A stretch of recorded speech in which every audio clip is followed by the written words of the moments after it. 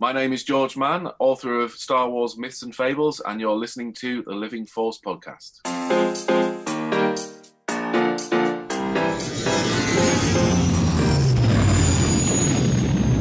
Welcome to the Living Force podcast. We are brave, Your Highness. A Utini production. Will not condone a course of action that will lead us to war. Episode 40, The Queen's Shadow Roundtable, Take 3, Part 1. You Jedi are far too reckless. On this episode, new book reviews on Utini.com.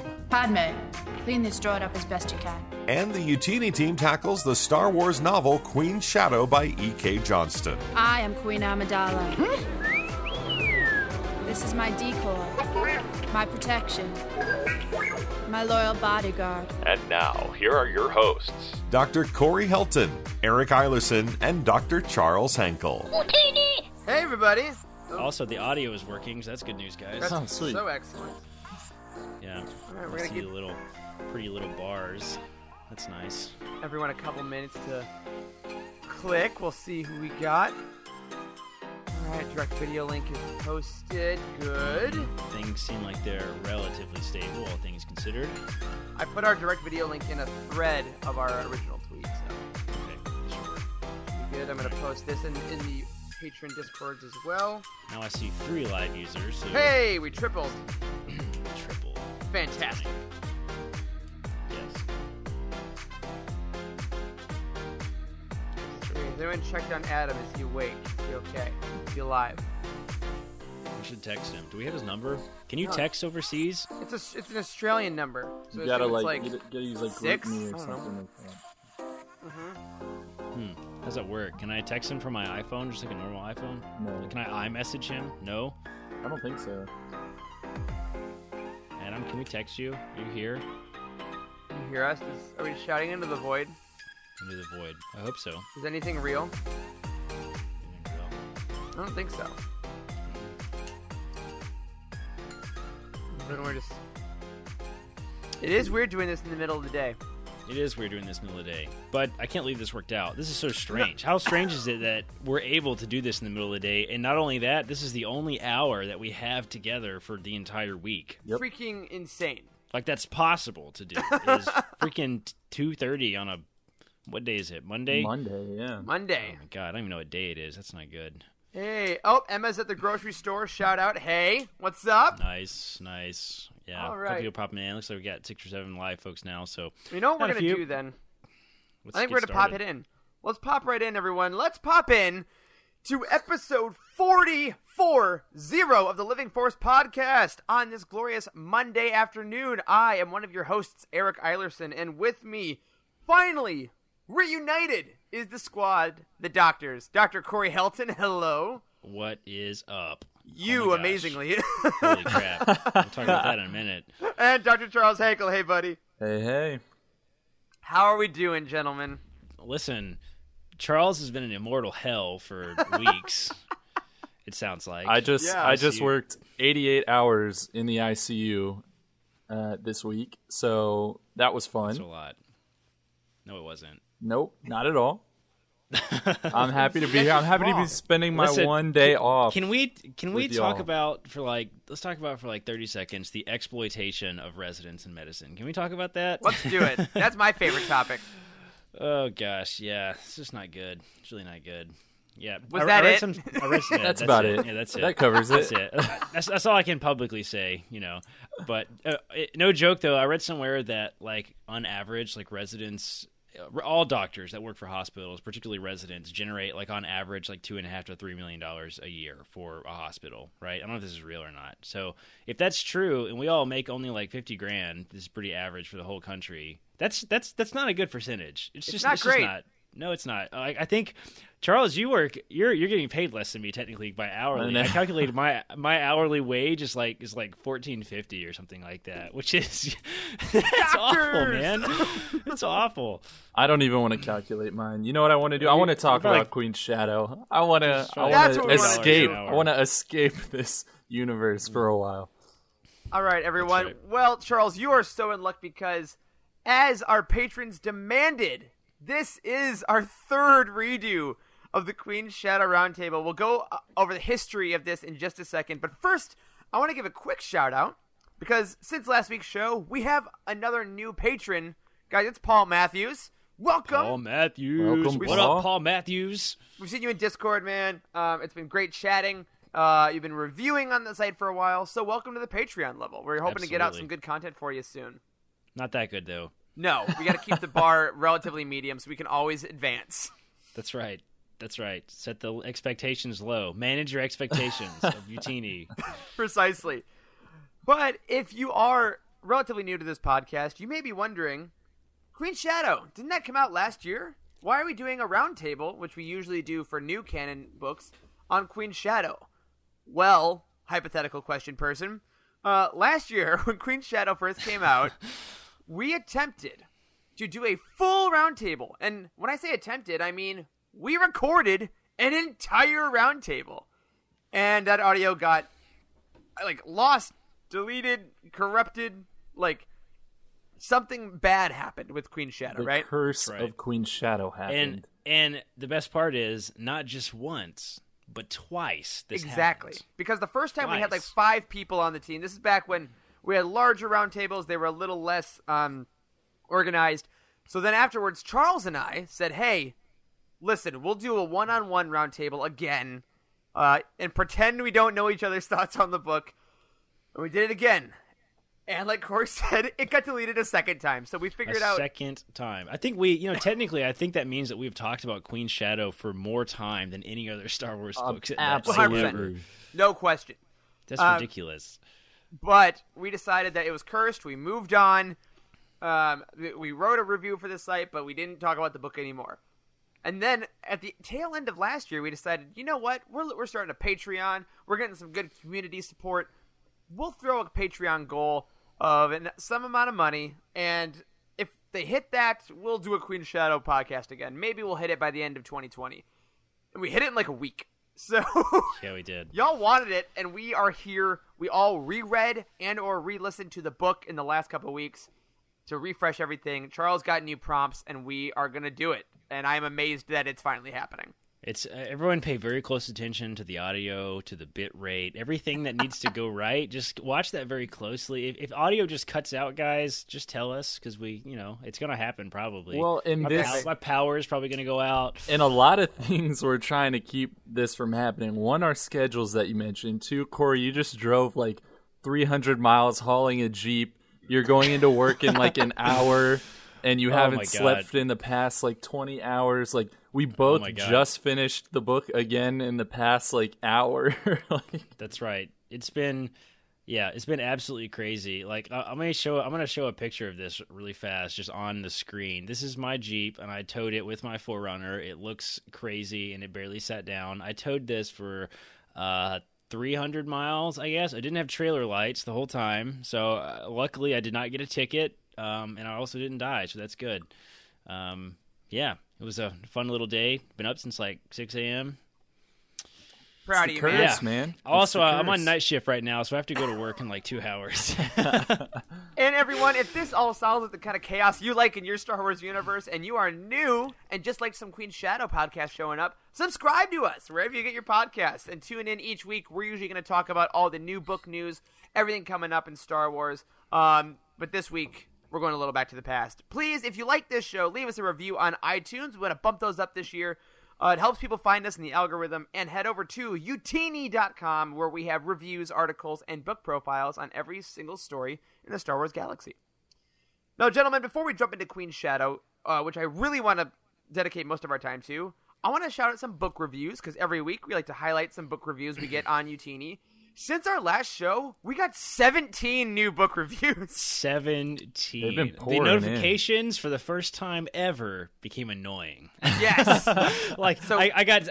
That's such a good sign. I've never been annoyed. I'm always just oh, these book reviews are coming in. But this week, the book reviews came in so fast, I couldn't even read them fast enough. And I was like, Jesus, I'm trying to do other stuff. I can't get these book reviews right now. Exactly. It's crazy. So keep that going, though. We'd love that. Please, annoy the crap out of this. We're only going to go over a couple this week because, again, we want to get into Queen's Shadow. But I want to highlight 3.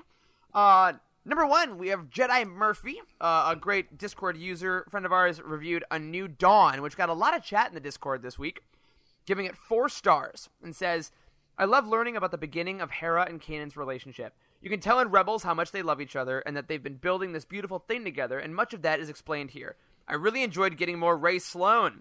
Seeing the Imperial point of view enhances so much for me. However, some of the best parts of this book, in my opinion, were the depictions of feelings and events around Order 66, both from the galactic point of view and from Kanan's eyes. It's utterly heartbreaking. And finally, they say Hera is a superb example of what everyone should be. No argument here. That's right. My wife. I think this is the only Star Wars book that my wife has read, and I have not. Interesting. Whoa! Well, hey, you get 4 out of 5 stars here. So I know. I need to put it on the list. Let's say Corey, you want to hit that second review from MCal? Absolutely. This is another one from MCal. Done a lot of reviews on utini.com. I think you might be up there with like some of the top reviewers, man. I think you might have some of the most. He reviewed The Art of Star Wars: The Force Awakens.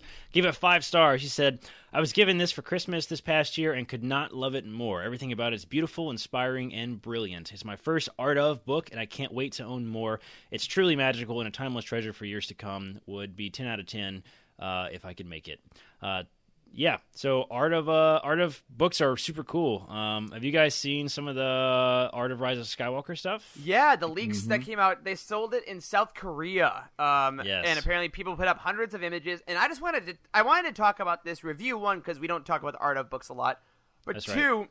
A lot of people on Twitter got really freaked out this week about, wait a minute, all of this was in the film and then got cut?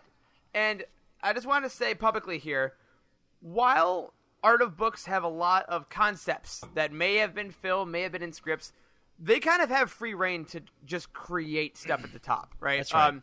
Phil, I forget his last name, but he's one of the art guys in Lucasfilm, put out a great Twitter thread about this, saying, like, when you're first making concept art, you're kind of throwing everything at the wall. I mean, think of McQuarrie's original stuff. That's right. So while a lot of those images in the Rise of Skywalker book were awesome, I mean, we had stuff with this character called the Oracle, which may have even gotten to shooting on Mustafar. We had stuff with Chewie being a prisoner and Ben interrogating him. Like, a lot of stuff there. We at Utini would say, regardless of your feelings on The Rise of Skywalker as a film, don't get too frustrated or angry about stuff in the art of book, because some of that stuff may never have even made it to a script.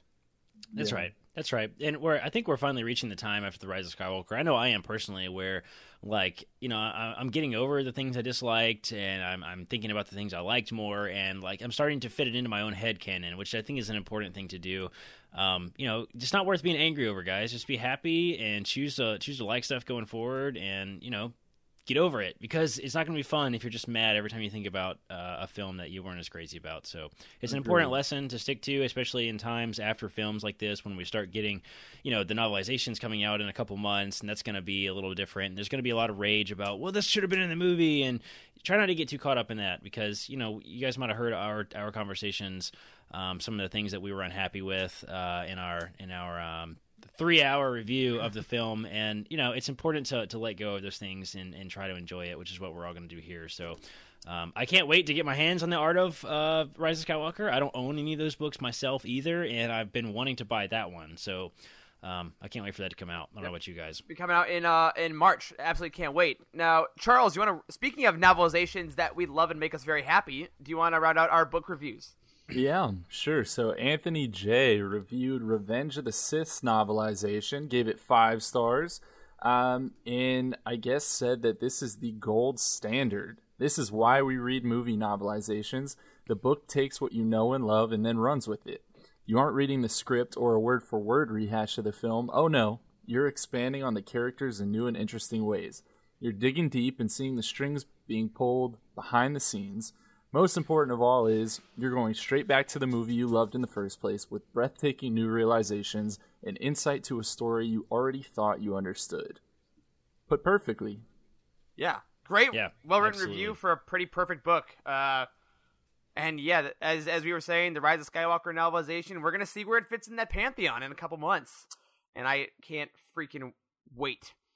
And everyone, if you want your reviews on this show, if you want to add to those notifications we're getting all week, look up your book on utini.com, scroll down to the bottom, and add your own star rating and user review.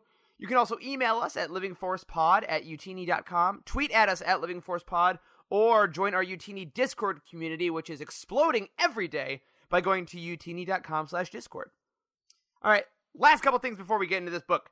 Utini updates. everyone, the final Bounty Hunt Patreon exclusive episode for The Mandalorian is up. Me and Charles talked about what we thought about the whole season and what we want looking forward. And keep an eye out because, friends, we are going to be doing some Clone Wars recaps coming your way. As of right now, I think we're going to do 2 big episodes, one about the first 3 seasons, one about the second 3 seasons to kind of get you ready for season 7 in less than a month. What? So, yeah, keep an eye on those Patreon feeds. And if you missed it last week, the next book for Legends Look Back, another Patreon show, will be Splinter of the Mind's Eye. You can order it right now at its official book profile at utini.com if you want to catch up for the show. Absolutely. These are both really fun Patreon exclusive shows. We have productions of Utini. The Bounty Hunt is kind of like an extra content in the expanded universe. And, even though it's named Bounty Hunt, we didn't create it only for The Mandalorian. We really created it to talk about other stuff in the EU as well. So we're going to try to hit some Clone Wars stuff before that comes out, which is really exciting because I didn't follow the Clone Wars when it first came out. Me neither. Did you guys? Yeah. No. So, digesting it episode by episode is going to be unique and fun, and I can't wait for that.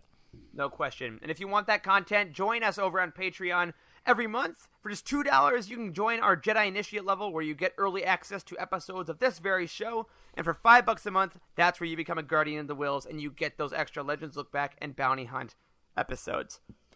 All right, everyone that is live right now, including Adam Dyson, Timothy Dunlap, Patrick Ortiz, Emma, Juliana. Adam, we're glad to see you got a little more sleep. And are now spreading hashtags. Good to see Charles. Hashtag more Charles. Hey. Hashtag Charles for president. We love you guys. Hang tight for just a second. Do I need to resign? I feel like I might need to resign. I feel so loved here. No one does this when I go somewhere. I'm leaving. Well, you know what? We're going to take a really early break to see if we can get Corey to stay on the show. And then we will be back with all things Queen's Shadow. Be back in a sec. Hey, look at these guys. What do you know? It's your pal Watto talking about what's these books and stuff. I don't know about that, but I saw this book later, and that's my face on it. That's right. That's the best book you could imagine. It's the novelization for the Phantom Menace. It's the best movie because it has the most Watto in it. Oh, yes. I mean, some of these books, it has a picture of Little Annie on it, or the girl, I don't know her name, but one of the book has Watto, so it has to be a good book, right? So make sure you go on the Utini, whatever, and you get the book that has the picture of your buddy Watto, the Phantom Menace novelization, and then you come and see me, and we roll some chance cubes, we read some books. It'll be a good time. That's right, okay.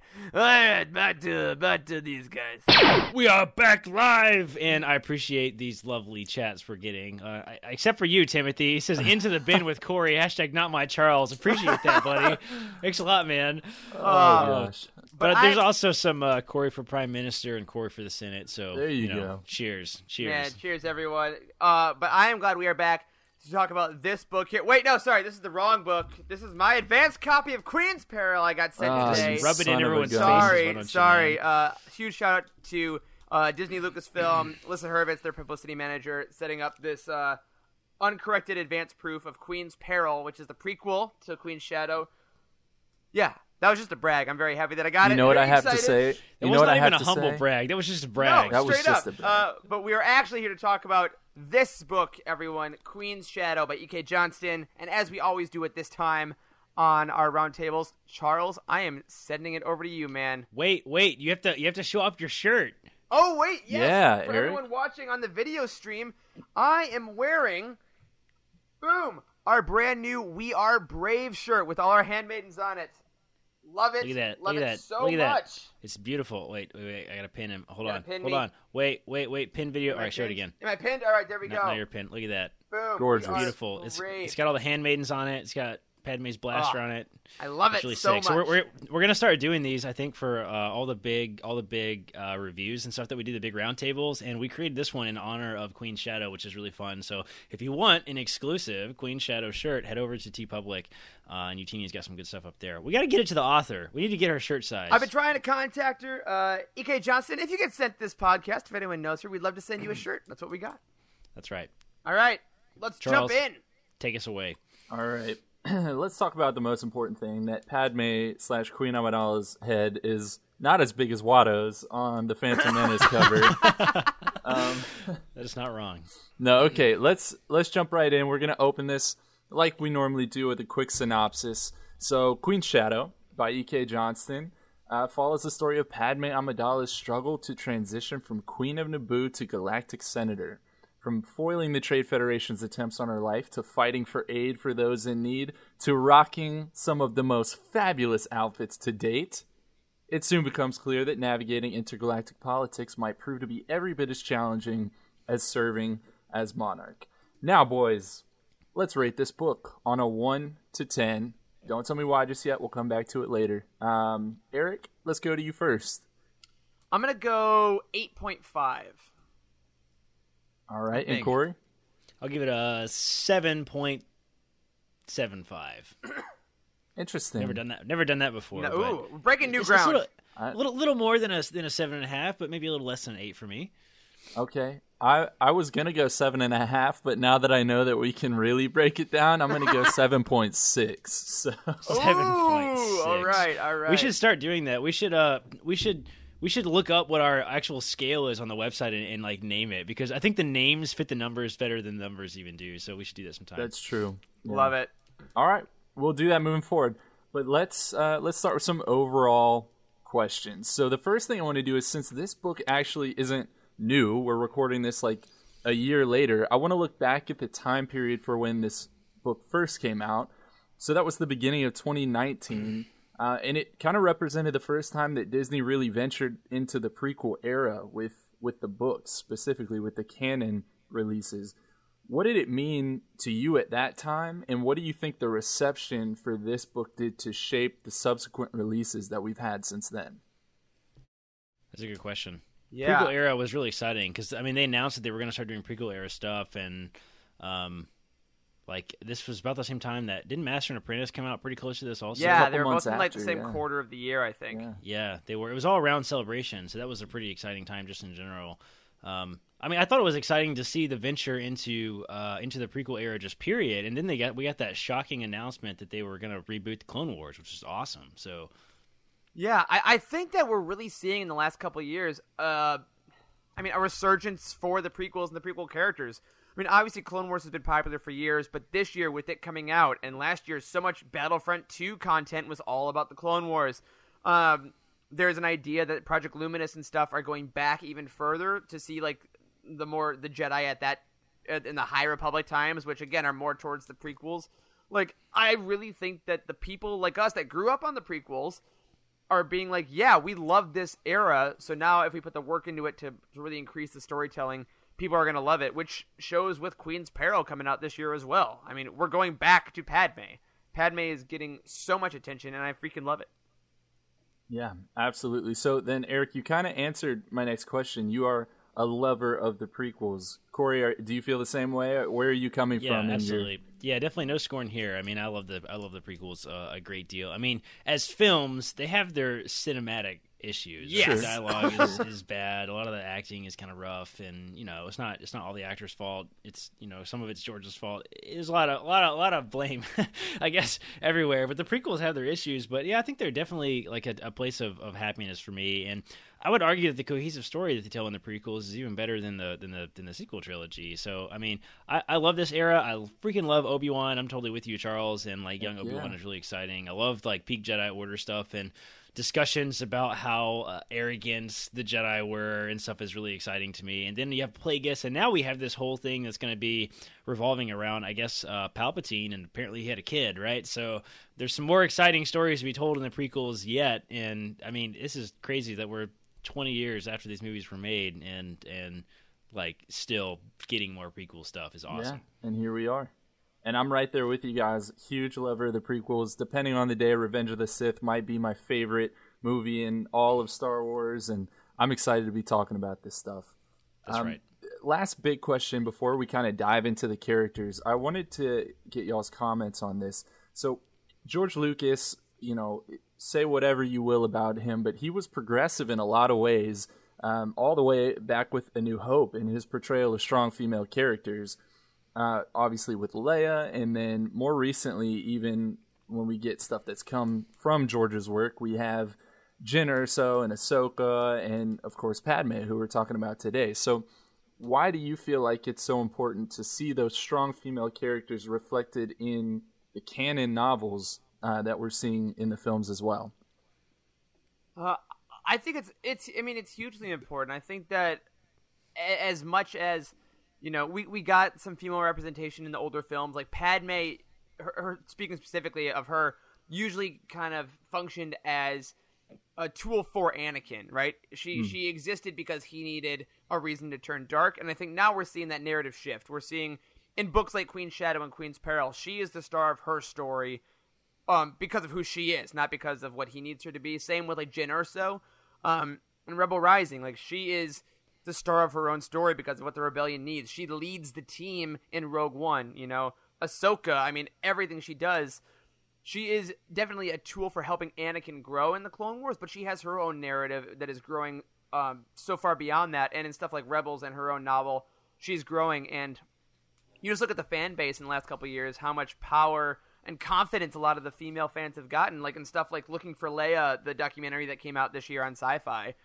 It's incredible to see them all be like, yeah, I loved Leia, but now I don't have to just be Leia on the playground, It's not my only choice. I have a whole spread of characters that are all awesome in their own ways, and I'm excited to dive more into how they do that in Queen's Shadow, because I think it's very different in some of the other novels as well.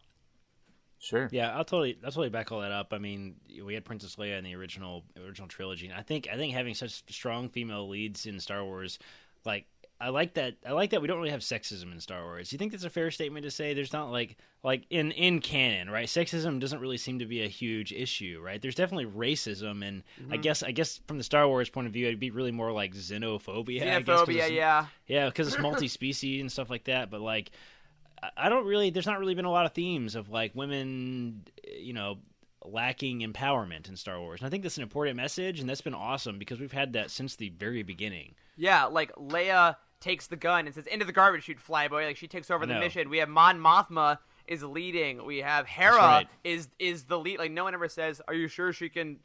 Like, are you sure she can do this? It's always like, "You're the leader? Great, got it." Like, right. That's it. It follows it without question. That's a really beautiful message. Yeah. And I've always enjoyed that. Absolutely. So let's go ahead and jump into characters then. Let's talk about some of these strong female characters, and I want to start off by talking about none other than the handmaidens themselves. Woo! Now, first of all, can anyone here name them all? And Eric, do not cheat and look down at your Utini shirt from TeePublic right now. I want to know if you can do it. All right, here we go. I'm certain Eric can do it. Let's see what I can do. We got Padme, Sabe, Rabe, Yane, Sashay, Verse, Corday, Dorme. Jesus. You're missing one. And Irte. Okay. All right. Irte. I think you got them all. I couldn't have done that at all. I couldn't have done that at all. We should can we walk through them? We can walk through them. Yeah, because actually my next question kind of plays into that, so we can talk about them individually. I want to know, do these handmaidens feel like distinct individuals to you all, or do you kind of feel like they're a little bit interchangeable? To some degree. I feel like they're definitely that's kind of their point. Not interchangeable. Yes, they are interchangeable because that's the point, but they're also very individual, and I appreciated that, especially on this reread. I noticed it much more. However, the challenge of their names and the things that make them the most interchangeable, being their names and they look alike, makes it hard to make them stand out more. And it's taking me a long time just to figure out what a couple of them are. So Eric is like our resident expert in who the handmaidens are. So can you walk us through like kind of the key characteristics of maybe most of them, or at least the most important ones, I suppose? Yeah. Here, we'll do like some tweet length, like small descriptions, right? Because I agree. Hilariously, the point is that they are all kind of in the background and can fade in, which gives them power. So they shouldn't be recognizable to most people, but as readers, I see how that can be difficult for some folks. But basically, we got Sabe is number one, right? She is like the right hand of Padme. She's got her spying talent. She's kind of your all-around best handmaiden. She's the one that's going to be flipping with Padme the most. She was Keira Knightley in the movies. She's the best. We go to, let's say, Yane, right? Yane is the one. She wants to help children. That's her thing. Because we find them at a point in this book where they're kind of done being handmaidens for the main crew. So what do they want to do after? Yane wants to help children. And with her is her partner, Sasha, who's the youngest, but they are definitely in a romantic relationship, and she wants to help Yane kind of start this, but she also wants to go into politics because she thinks that she can help Naboo further. She was also one that was tortured during the Battle of Naboo by the Trade Federation, and she didn't give up any names, so she's covered in scars. Who's that? Sasha? Sasha. Okay, yeah. Sasha's the young one. That's the one I can't remember. She's the youngest. Rabe is the second best shot or third best shot. She's like kind of a more warrior person. She's the one that didn't ever double, but she was kind of like head of a lot of more combat operation stuff. And I believe she does music as well. She's gonna be the musician, which is like very heralded on Naboo. I love that they like music and art are like way more revered than politics. We got a lot of Naboo culture in this book, honestly. Oh, absolutely. Really good. Which leads to Erte, who's the artist. She wanted to find a way to incorporate art and science with her whole blue algae thing to kind of help out the ecosystem, but while also creating visual art. So I thought that was kind of a cool way of commenting on it. Which one is that? Erte? Erte. Erte is the blue algae one. Yeah. Okay. She's the one that creates that. Let's see, which ones do I have? Now I am looking on the shirt. Okay, now I'm on the new ones. And then when Padme goes to the Senate, she gets new handmaidens. We get Dorme, who is in Attack of the Clones, Revenge of the Sith. She's the one that is kind of the new... She doubles a little bit, but she's kind of now Padme's new Sabe. Like, she's the right hand. Is she the one on the little transport when she's about to go to Naboo with Anakin, who's like, "I'm worried about you, milady," and she cries? Is that her? That's Rose Byrne. Yeah, that's Dorme. Okay. Dorme. She also is the one that does the outfit switching. She's the one that like coordinates all that and does the makeup and stuff. Corday is the double that dies at the beginning of Attack of the Clones. And then Verse, who we don't see in the movies because she dies in the same explosion in Attack of the Clones, is like a hacker. She is, I believe, the niece of Panaka. I think that's what they said. And she's like the digital hacker that kind of holds down the fort. So, man, that was an impressive recap. That's our handmaidens, baby. That was really solid. So then, okay, my next question is, who was your favorite and why? Because my personal favorite was Pabe. Corey, what did you think about Pabe? Pabe. Yeah, okay, I'm not that stupid. Okay. Not gonna go there. I don't know if I would say I had a favorite. Like, there was things I enjoyed about all of them. The complexity of the relationship between Sabe and Padme was very fascinating to me because, like, I think E.K. Johnson did a really great job. She comes from fan fiction, right? Like, she wrote some fan fiction, I think, before like she got into Star Wars stuff. I don't know if she wrote any Star Wars fan fiction. I don't really know that much about her background with fan fiction. I remember seeing that on Twitter. I think that she did some fan fiction, and there's something about fan fiction that is good at capturing like kind of intimacy. Like, like it's not erotic intimacy. It's something different. Like it's hard to explain in any other way than just friendship like intimacy. And that relationship between Sabe and Padme is very evident. Like almost it is almost romantic in some ways, but it's also much deeper than that. So just thinking about the complexity of that in this book was really fascinating to me, and I enjoyed that a lot. Yeah, I'm going to double up on Sabe being my favorite as well. Team Sabe all the way. And I think you nailed it, Corey, by saying the word intimate, right? Their friendship is intimate. And I think that in popular fiction, we are not used to seeing friendships of that level a lot. Like, that's right. It's always like a little bit of arm's distance because they don't want it for a romance that there's not. That's right. But I think that you're right. Johnson does such a great job of showing that Sabe would die for her. And she says that repeatedly, even to Tanra, who becomes her romantic partner in this book. She's like, I will always choose her, and she'll always choose Naboo, and that's just how life is. And that was a really beautiful way to put it too. I mean, she said that like because when she was talking to Padme about her relationship with Tanra, like she said something along the lines of like he knows that he'll always come second no matter what, and like he's coming into the relationship knowing that. And that was a fascinating way to put it because. I don't know. She's so loyal, and that's very cool. I enjoyed that a great deal. Yeah, it's like it's friendship. I would honestly put it up there with a level of like Han and Chewie of like we are life partners, and other people will come in and out, but you are my person. And they decided that again at an age of like 14 years old when Padme first got elected, which is said to be explored in Queen's Peril. So that's one of the reasons I was so excited for that book. But their relationship is just really incredible. As an honorable mention, though, I will say I like Sasha a lot in this book. I like the idea of the youngest person and having the most political ambition. I really think that's a cool concept that keeps coming up repeatedly. Yeah. Like, hey, Naboo is a great paradise of a planet, and what do? They listen to the youngest women and to lead them, and that's how they're doing well. So I really like that. The idealism of the Naboo is not looked upon as being naive, right? Yeah, like, They cherish that idealism, which is a very interesting way to think about politics. It is, because you have Sio Bibble there, who's like, in most planets would be a more traditional grumpy politician. Old white dude with a beard, like exactly. Yeah, exactly. But yeah, Sasha has some great stuff in here as well. What about you, Charles?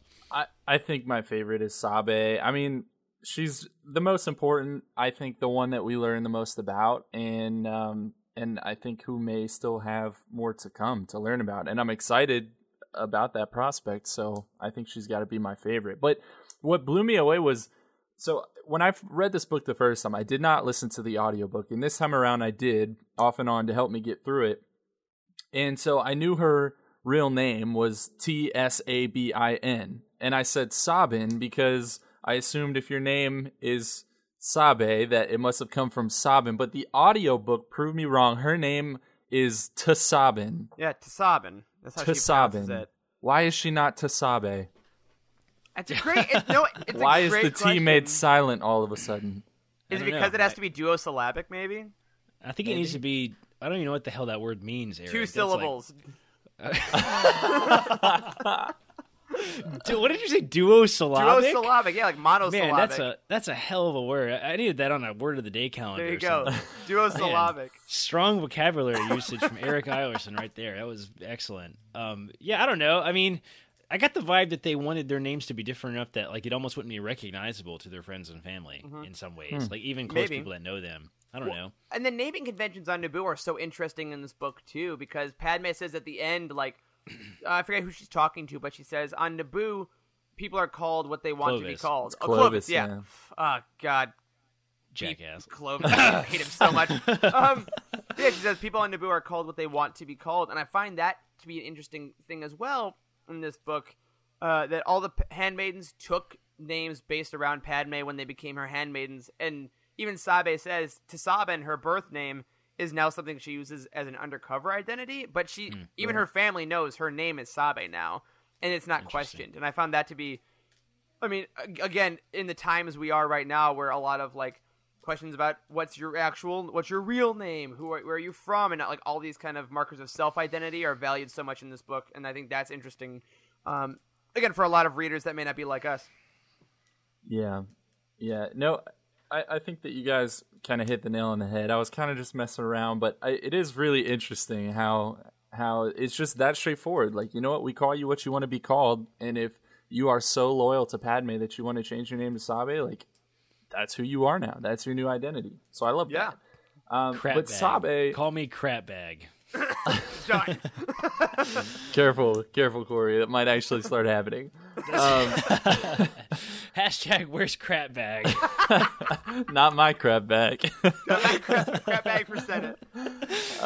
Jesus. All right, so I mean, with Sabe clearly being the most important, being the right hand of Padme, do you guys think that the other handmaidens were jealous at all of that relationship that she had with Padme? Do you think they felt second tier at all?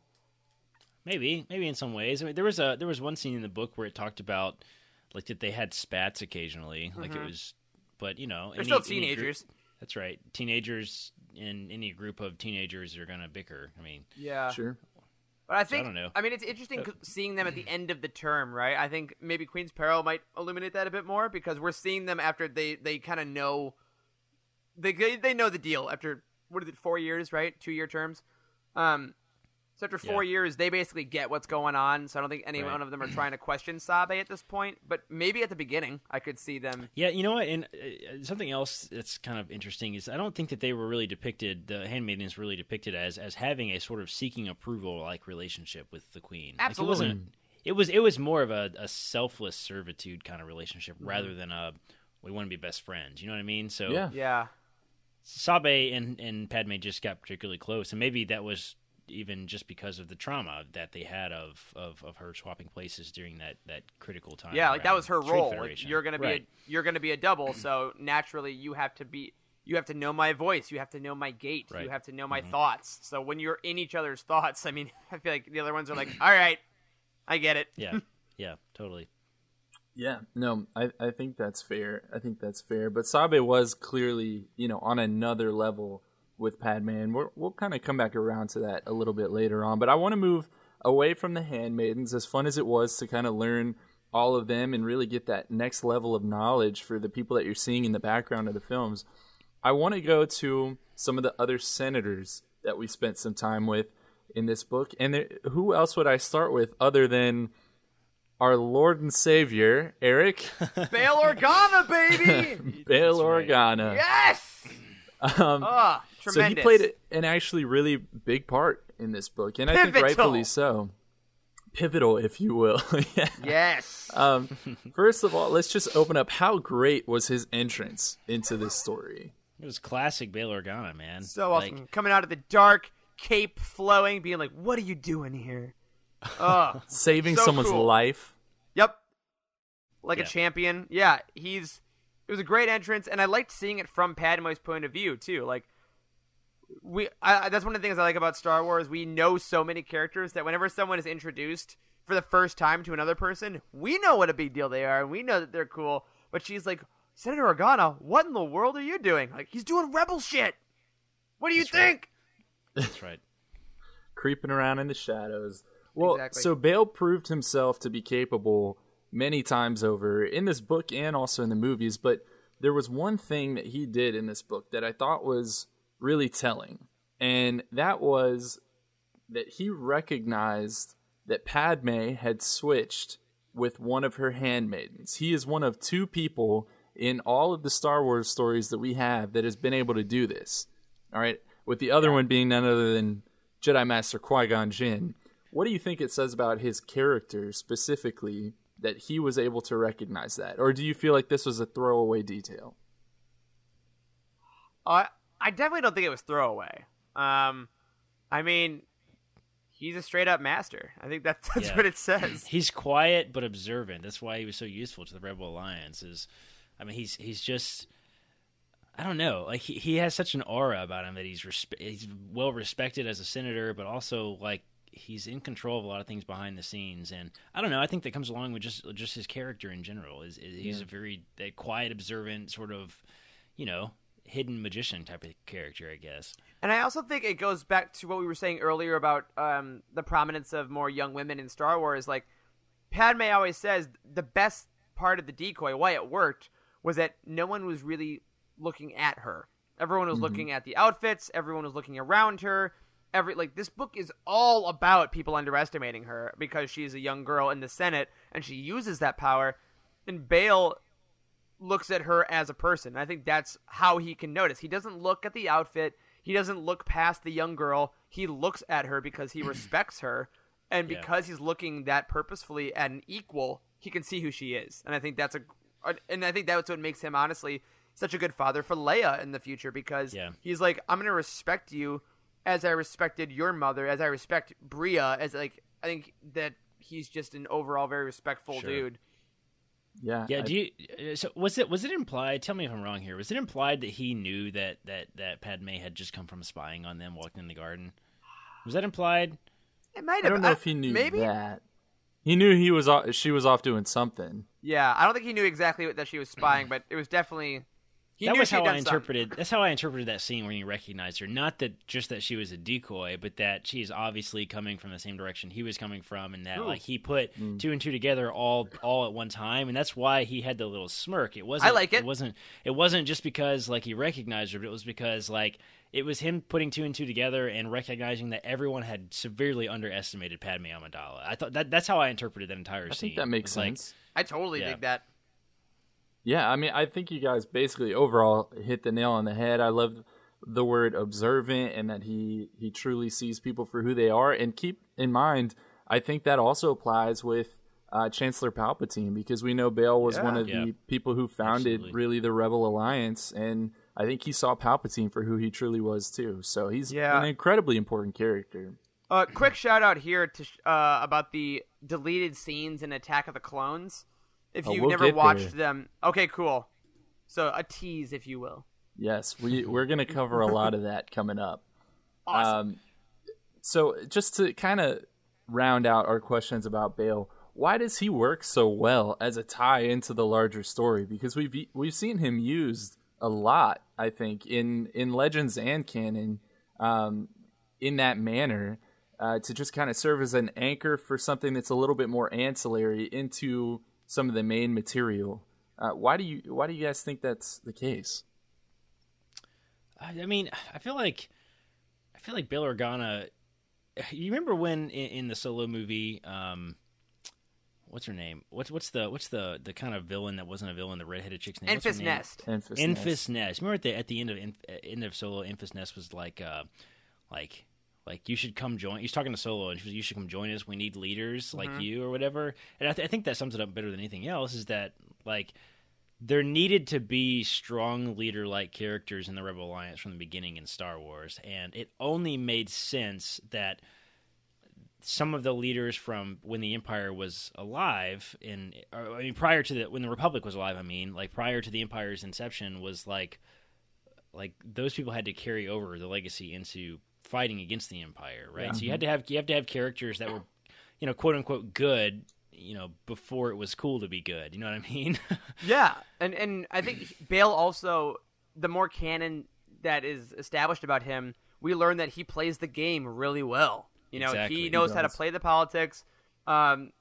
He's a seasoned man that way. He's also from Alderaan too, right? I mean, yeah. the stereotypically neutral planet that doesn't believe in any kind of conflict because they're all pacifists. Like he just fits the bill perfectly to serve a really good role in the Rebel Alliance. And for readers and viewers, he has the instantaneous shortcut of being the adoptive father of Leia. So even if you don't know much about him, you hear Organa and you're like, oh right, he's the guy that raised Leia. So he has a direct link to a main character. So I think that's what writers can use him pretty easily. So even if you haven't read a bunch of stuff about Bale, you can at least get the name and then immediately latch onto him as being a good guy.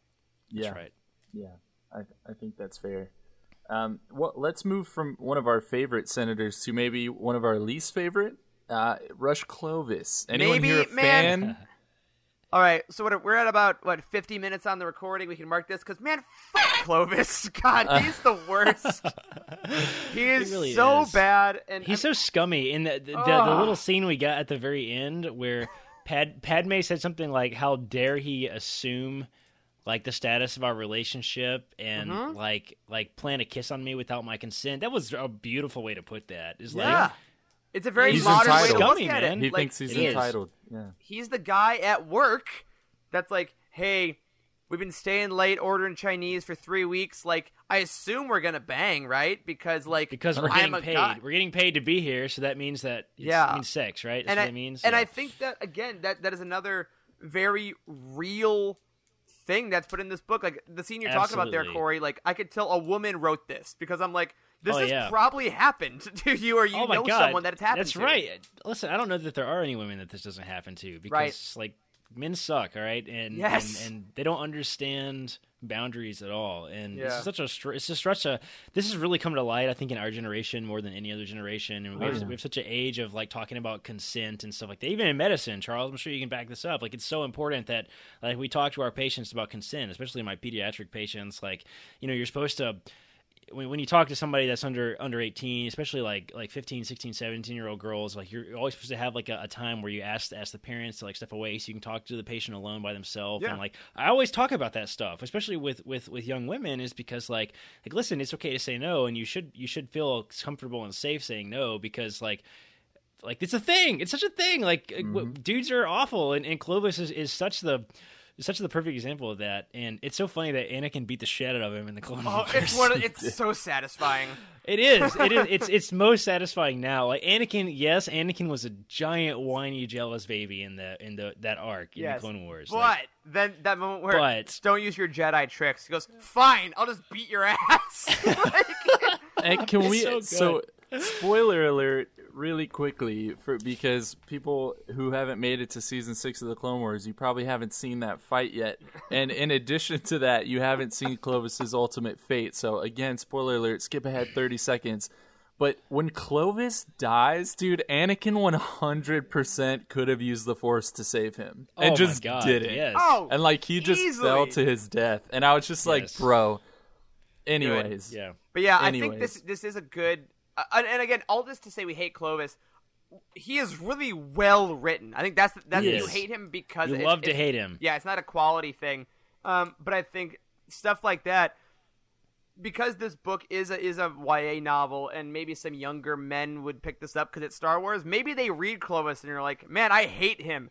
Oh, wait a minute, I should not be like Clovis. Right. You know? Yeah.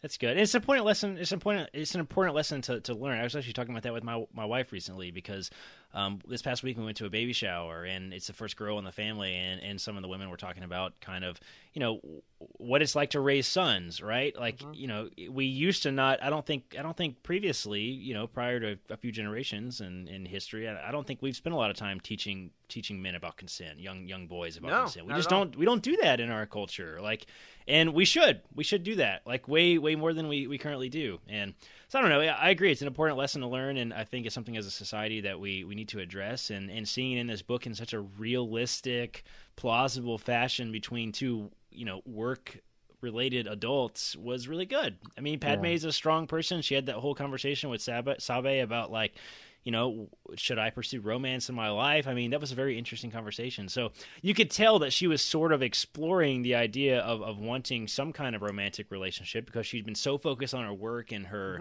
career and her politics, like, her entire life. And then, like, you know, it was sort of implied, maybe at least to me, I don't know if you guys felt this way, it was implied that she was maybe starting to come around to Clovis being that. She in had some the ways. idea. Yeah. She said that. I totally. think. Yeah. But then Clovis goes and it turns into a scummy son of a bitch, and she recognizes how wrong it is, and just immediately has like a gut reaction, which is beautiful, and it was really well done. And I think it's nice even when we're reading something for a lot of us that is supposed to help us escape like real life. It's also nice to be reminded, even when you're, you know, having fun and escaping our world, to be reminded of things that reflect our real world. And I think it's nice to be able to see those lessons being taught in this kind of media as well. So yeah. And I like it, you know. And you know, at the end of the day, we're three white dudes talking about this. So what the hell do we know? But, like, you know, I had three younger sisters, and I appreciate it. I appreciate seeing this type of realism in Star Wars, and I hope we continue to see it. Yeah. I mean, I'm probably going to say this multiple times, both in part 1 and part 2 of our discussion. But, like, this book has very quickly turned into like a staple of feminine Star Wars to me. And, like, we don't have a lot of that in Star Wars. Leia, Princess of Alderaan, is kind of down that road. Ahsoka is kind of down that road a little bit too. But, like, this book is like the most feminine Star Wars book that's ever been written, and I really love that representation. And I'm glad that we're getting, like, you know, instead of, you know, men writing women, we're getting women writing men, and I appreciate that. Like, absolutely, it's a fun perspective to play with. Yeah. Well, fantastic. Let's move on to the most important senator of all, I guess, Padme Amidala herself. I mean, in a lot of ways, yeah. Sound the air horns. That's what she gets. This first half of the roundtable really is kind of going to serve as a character study of Padme, because you take one look at the cover of the book and you know that she's what's most important in this conversation. So here's my simple question before we dive into the heavy stuff. Can y'all, Eric, you and I discussed this long ago in our roundtable, and I don't remember the answer. Can y'all help me understand her name and how the naming works? Because she's Padme Naberi Amidala. Right. But is Amidala her parents' last name, or is Naberi her parents' last name, and it was Amidala a name she took as queen? I'm not understanding where all the names are coming from. Yeah. As far as I can understand, what you said, the last thing you said is correct. Her birth name is Padme Naberi, right? And then Amidala is a name she took when she became a ruler. She just chose it, like Prince. Yeah, she just chose it. Yes, exactly. Exactly. Yeah, there we go. What a great example. Because I remember a lot of times in this book she says, well, Amidala has to go somewhere, as like talking about an other, right? And I'm assuming the name Padme, like, when she becomes a handmaiden, Padme, to anyone not on Naboo, they may not know who she is. Also, that's just like a first name. You know what I mean? So it's not that, like, wait, is that the queen? Like, no one really knows. But Amidala. I mean, there is a moment. Oh, I can hear Ray. Ray has thoughts. Calm down, Ray. I know. She's pretty pissed about this. The naming situation is stupid. I agree. She doesn't like calm it. Down. She doesn't But like it. there is a moment in there is a moment in the Phantom Menace where I think the Queen Poser, whoever it is, I don't know if it's Sabe, turns to the handmaidens and says like, "Hey, Padme, go do this thing." And it's always struck me as weird that she actually referred to her as Padme. But yeah, I mean, I definitely think it's an odd sense. thing. And let's be honest, did George Lucas think of the naming convention at that point? Absolutely not. Probably not. 20 years ago. So I think we're taking it. That's fair. That Amidala is something that she uses professionally, and I don't think anyone, maybe outside the handmaidens and even like Anakin, knows that her given name is Naberi. That's what I assume from it. Okay, I understand now. I'm gonna keep that in my back pocket. Boom. Guys, we're about to really dive into this. Do we need to take a break before we start talking about Padme in depth? I don't know. How you feeling, Corey? I'm good. I'm good. You know what? Let's dive. Let's keep going. We are pushing right through. Okay, we are brave, Charles. We are brave. So let's talk about the character Padme overall. I actually want to talk a lot about how she was represented in the films and then how this book was based on that and reflected in that. So I want to present you guys an argument, and I'm going to take you through it. And we're going to talk a lot about deleted scenes, etc. And I'm not trying to cause an outrage here. I just want to make a point that a lot of people think that Rose's character was done wrong in The Rise of Skywalker because her scenes were reportedly cut out and left on the editing room floor. But I think the exact same thing was actually done with Padme in the prequels, specifically episodes 2 and 3, and people just don't fully realize it who haven't taken the time to watch the deleted scenes. So I want to walk y'all through some of these and show you how much of Padme's story was cut out of the prequels. And y'all can jump in whenever you want, but the train is moving, so keep up. In Attack of the Clones, the first scene I want to talk about, it's called Padme Addresses the Senate, and it's when Padme is just a total badass and makes a huge speech to the Senate. It basically tells everyone to vote down all these security measures that they've been allowing that are basically leading up to the Clone Wars. Like, she fully predicts that the Clone Wars are about to happen and that it's inevitable if they keep up on this path. And it's just one of those like huge moments, I think, for her character where you see her really taking charge as a senator in front of the entire Senate, and we don't get to see it in the film. It was cut. It was gone. Interesting. The next thing I want to talk about, the extended arrival on Naboo. All right, that's when Padme and Anakin first get there. Some fun facts. Padme said she never saw a waterfall before coming to feed. I think that's fun. 2, she states that she was not ready to be queen when she was elected. She talked about that in this book. Anakin says that he heard that the people of Naboo tried to amend the Constitution to keep her in office. That's also stated in this book. And then Padme reveals that she wanted to have a family after she was done being queen, but that the new queen specifically asked her to become the senator. Again, in this book. Like, so many things from deleted scenes ended up in this book. That's because E.K. Johnson really does her research. She knows her stuff. Yes. Yeah. Like, there's a ton of references. She must have watched Phantom Menace like 50 times. Like, seriously. Oh, yeah. And I mean, I think, honestly, even just going through those couple scenes, Charles, I know we still got more to go through. This is convincing me more and more, the more I learn about this stuff, that this is a hot take, guys. I do think the future of Star Wars lives better in long-form storytelling than movies, maybe. Like, I think I agree. A lot of this stuff was cut out because, again, Attack of the Clones is already the second longest Star Wars movie, right? The first cut of Revenge of the Sith was 4 hours. Yeah. And they're like, we can't do that, we can't do that. But then we look at something. Can we have that, please? Right, and I think we can going forward, which is why Clone Wars works so well, because you can have those tender moments because you're not worried about a runtime. So, listen, there's my hot take. Star Wars does well on TV. I don't even think it's a hot take. I think that's like kind of everybody's opinion Just right now. After the success of The Mandalorian, man, Star Wars and TV. Listen, I hope they like they said they're not making a movie for 3 years. I hope it's like 5 years before they make another movie, and we just get a crap ton of TV because like the story that you can tell is fantastic when you got 7 hours to tell it. You know. Yep. Yeah. All right, let's run through some more scenes. So Padme's parents' house is the next one. So Anakin and Padme obviously go visit her parents. So we meet, I'm not sure exactly how these are pronounced, but her mother, I think is Jobel. Her father, maybe it's Rui, I don't know. Her sister Sola and her niece Rue, who we meet in this book when she was just born. Fun fact, they say that kids are a good judge of character. So in this deleted scene, the kids run out of the house, hug Padme, run right past a smiling Anakin, and start playing with R2. I just love that. That's gold. That should have been in the movie. But anyways, I think he's going to be evil someday. Look, a droid! Listen, the kids can sense it. That's what I'm saying. Like, he goes to pet the dog, and it runs away. Like, but anyways, Anakin and Padme's dad go out and talk in the garden, and it's a total, like, dad cleaning his shotgun and lecturing his daughter's boyfriend moment, except for the fact that the dad is a pacifist and the boyfriend is a lightsaber-wielding Jedi, which is to say it's not like that at all. And... It's like the dad is like a circus performer and the boyfriend is like a Navy SEAL or something. Yeah, basically. Like and we see the dad reveal that he's a teacher at the local university and that he used to work for the Freedom Relief Movement. Again, all stuff that we see in this book.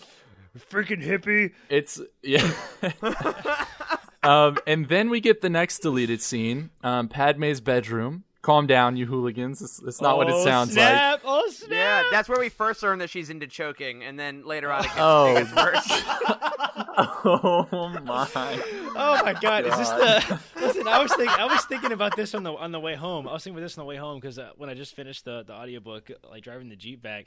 So like Padme has Dorme, who's like her outfit planner, right? Yeah. So did Dorme like kind of see that she's going off on this romantic like getaway with the young handsome Anakin, right? Who of which Padme has been wearing her little necklace of like her entire life, right, basically. Her Japori or whatever. Yeah, the little carved necklace that Anakin made her. So Dorme saw that she's going off with this young dude, and they're pretty close to the same age and stuff. And she packed her that the fireside leather, dress, the leather black choker, like very pushed up bra outfit. Like, damn, Dorme, Milady, will you require the harness this trip? It's like, no, no, Dorme.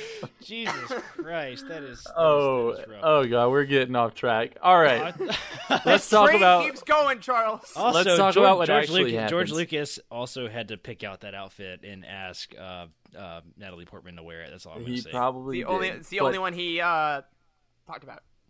So Anakin gets to see Padme's bedroom, including all the pictures on the walls, and that's what that scene really revolves around. He asks about one in particular when she's hugging these little aliens, and Padme explains that that's from when she went on a relief effort to relocate aliens from a planet that we now know was Shada B. Borin, which, by the way, sounds like shouldn't be boring, which is hilarious because the scene got cut. But she reveals that all those refugees ended up dying because they couldn't live without their own planet's sun. So again, a huge, cool story that was in this book came from this deleted scene. It's crazy. Now we move on to Dooku interrogates Padme. This is still from Attack of the Clones. Again, Padme's a total badass. Demands Dooku hands over Obi-Wan. And Dooku is like, listen, I will do that if Naboo joins the Separatist movement. And I think that clearly shows that he respects her and views her as a worthy ally and potentially a deadly opponent. So, yeah, I thought that was also fantastic. Someone that has the power to sway an entire planet. Like, she's the senator, but like, she can't just say, yeah, sure. Like, but he knows that Padme has the influence. He respects her. I agree. Like, he's a Jedi. Yeah. As we know now in Dooku Jedi Lost, one of the most gifted Jedi that there have been, and he's treating her as an equal. Yeah. It's because she's a badass. Yep. Yeah, she is. No way around it. And now let's look at Revenge of the Sith. We're going to run through these quickly. The first scene, I don't have these names handy, but Padme tells Anakin that she's worried she's on the wrong side in the Republic and Separatist struggle. I think that's a huge thing to drop. This was like a 25-second scene maybe that got cut, but I think it's actually really important for character development. In the next scene, we're going to get to some of the stuff you talked about, Eric. So Bail Organa is there. Some Jimmy Smits got left on the editing room floor somehow. Crying shame. It was too perfect. It's a travesty. But what is this? I don't know this. What, these scenes? Yes. Which is the one you're saying that shouldn't have been cut at all? So these next few, all of these I think shouldn't have been cut, honestly. But Bail Organa reveals that a decree was posted that put governors in charge of every star system in the Republic. So that's a reference to when the Moffs were brought back, and that's we learn about that in this book too. Quarsh Panaka was elected for whatever Naboo's sector was. And then Bail states that he and Mon Mothma are starting an organization within the Senate to oppose what's happening. And Padme's like, hey, don't say any more. Some things are better left unsaid. You're going to incriminate yourself. And then she ends up saying, like, but yeah, I'll join you guys. So it's a huge... Yeah. That is the birth of the rebellion. Like, literally. The birth of the rebellion with Mon Mothma, Bail Organa, and Padme got left on the cutting room floor. Isn't that Can you wild? imagine? That's Can you insane. imagine if Padme would have lived? Holy smokes! No, dude, we'll talk about that as we will. when we talk about the end of this book. Like, but We'll get yeah, there. this book, I'm gonna say now as a preview of that, really hits on that one of the biggest mistakes in the history of Star Wars is killing Padme. Yeah. I think. Okay, wow. Interesting. We're going to unpack that probably next half Yeah, of that'll the be next roundtable. But, all right, the next scene. So, again, we see the same group of senators discussing what is now formed as what's called the Delegation of the 2000. A lot of people don't know about this. This is how the rebellion actually started. It was called the Delegation of the 2000. And they were talking about how they were going to present basically a petition to the Chancellor. And Padme says she wants to bring the Jedi into the effort, and the other senators vote her down. Fun facts about the scene. One of the senators who was a member of the delegation was named Stream Drinker. And I just think that's ridiculous. Sounds like a Legends thing. I want that as a nickname. Just call me Stream Drinker. Stream Drinker. 2, my favorite behind the scenes Senator Fang Zar is in this scene. Look him up, Adam Dyson. He has a super thick Australian accent, and it's amazing. And then finally, one of the other actresses in this scene ended up, fun fact, posing for Playboy in the year that Revenge of the Sith came out, and she is on the record as saying George Lucas cut all of these scenes because of that fact. I think that's hilarious. God. That's You know what? I don't doubt that. It might, maybe. Unfortunately, like, Maybe. no, I don't We'll either. never know. But also, Carrie Fisher said that like she made fun of George Lucas because there's no underwear in space. Yeah, he's like, you can't wear a bra because there's no underwear in space. It's Like, a I feel like giant running joke. I feel like George is Yep. very clinical about eroticism and sexiness. He's like, well, if the story calls Clinical. for underwear, it can wear. Like, he views underwear as like utilitarian. Like, even the dress that he makes Padme wear, which is like the sexiest, most objectifying thing since the Slave Leia bikini. He's probably like, well, I mean, it makes her neck look good, which is like a strong line, and it's black because it's a dark scene. Like, he has no idea it's sexy. As he says, like, there's no underwear until it's metal, and it's the only thing you're wearing. Exactly. That's right. Absolutely. Well, All right, and the the last shapes on the scene- bikini are like a Greek myth. They use the shapes. Like, it's like, George, she's wearing underwear. Buddy. All right, the last scene I want to talk about. Padme actually serves as the leader of the delegation of 2000 and goes into Palpatine's office and presents the petition to him and is basically like, hey, all these emergency powers that you have, you're going to lay them down, right? Like, you're not going to keep using these powers. And Palpatine basically, like, gives them all the finger and is like, I'm going to do what I think I need to do. And It's wild.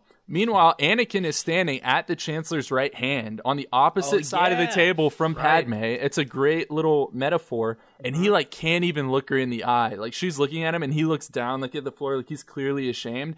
And that is such a pivotal scene to show the wedge that is being driven in between them by this conflict between the Senate and the Chancellor. And like, I'm so sad that is something I have to like go to the deleted scenes to go see. You know what I mean? I wonder if there's a supercut. I'm sure there is. Oh, Oh, yeah. I'm sure there is. Yeah, YouTube must have that. I mean, But okay, There is a supercut of the deleted scenes on YouTube, absolutely. And it's stuff like that, as we were saying earlier, you know, for all the Yeah. flaws the prequels have, if you can't question the general world building and narrative structure of it all. Like, That's right. because it this was stuff fantastic. is so fascinating.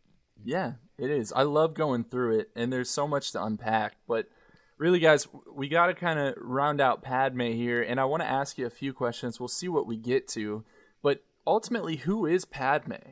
I want to know what your answer is to that, because she references so many times in this book that she changes how she looks or acts or speaks depending on the situation and what she needs people to think of her.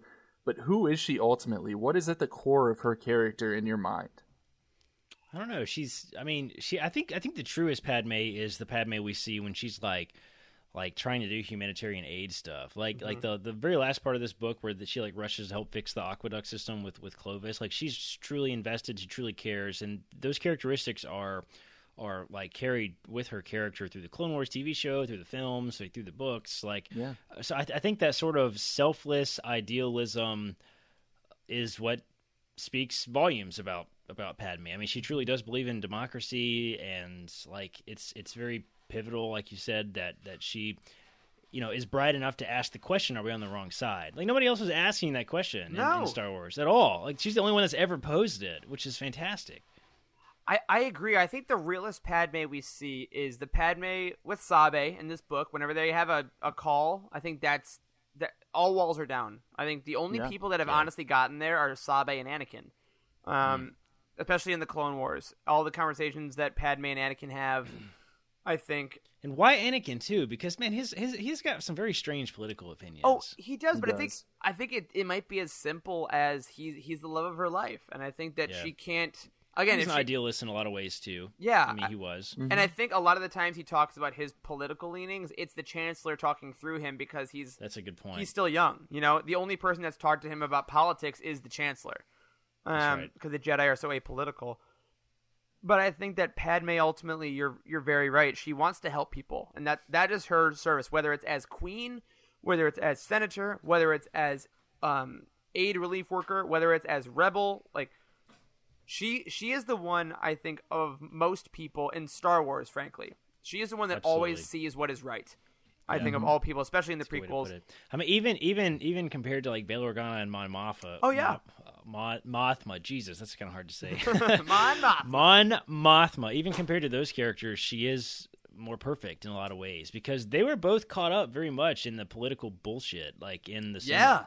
And they were like, oh, you probably shouldn't do things. And Mon Mothma is like kind of over the top pacifist to the point that it's kind of annoying. Like, how did she become leader of the Rebel Alliance when, But anyway. Yeah, I think if Padme would have survived, I think she would have ended up leading the rebels.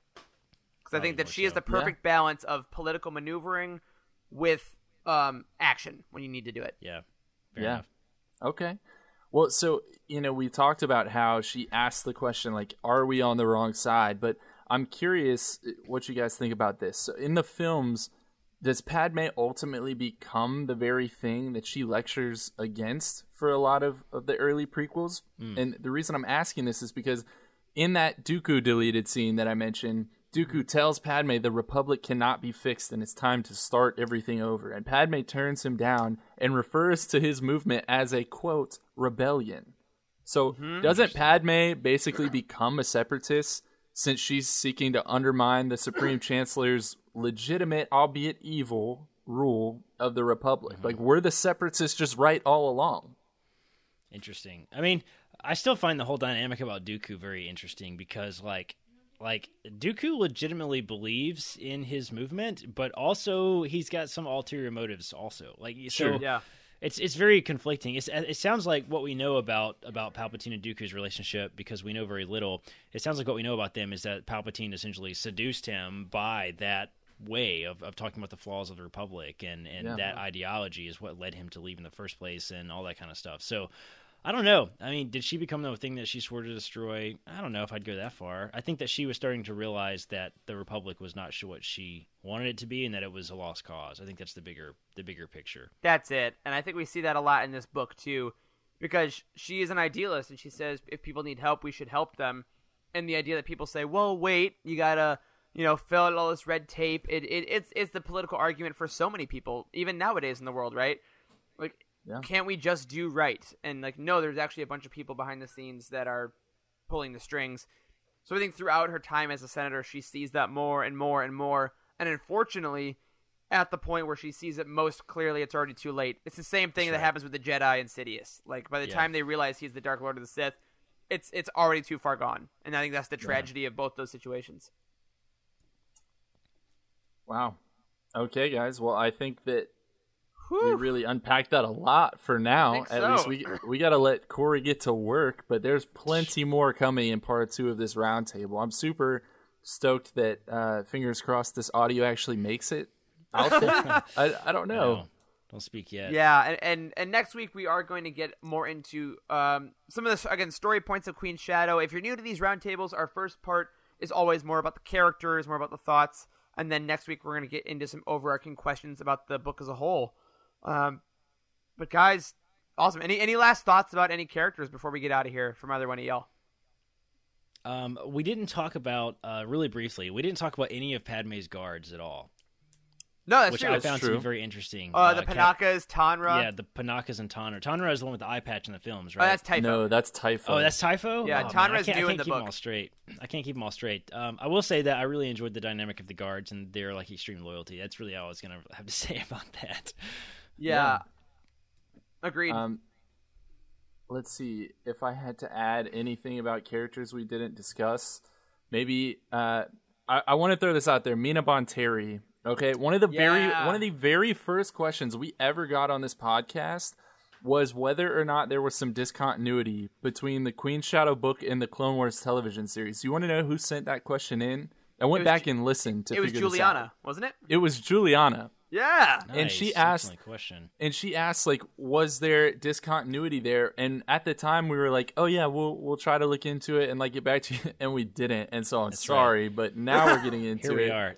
And so I went back and watched the Clone Wars TV show, and I think she was actually right, because this book does say that, it shows how she meets Mina Bonteri. But if you go back and watch the episode of Clone Wars Heroes on Both Sides, Padme states that Mina Bonteri was actually her mentor while growing up on Naboo, which is not at all the case. Whoa.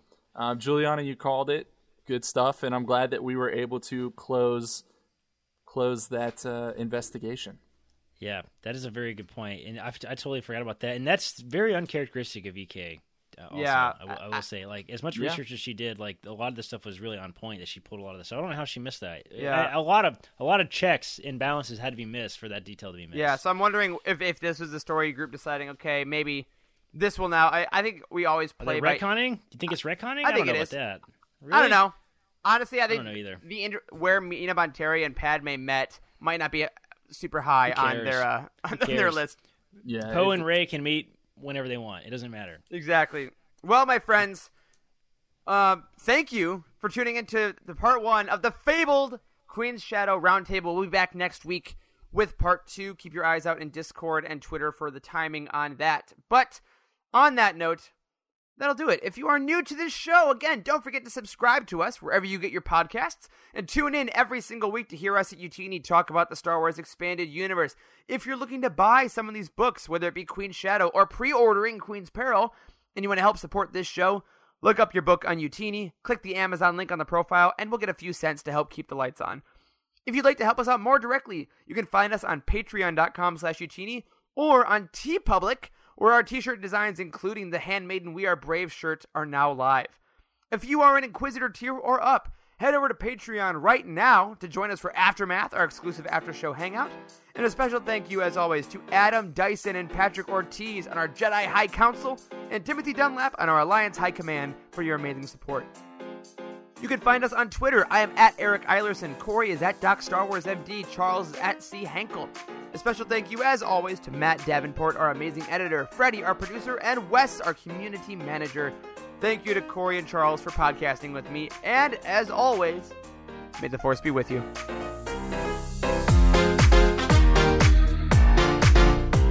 There is no hatred.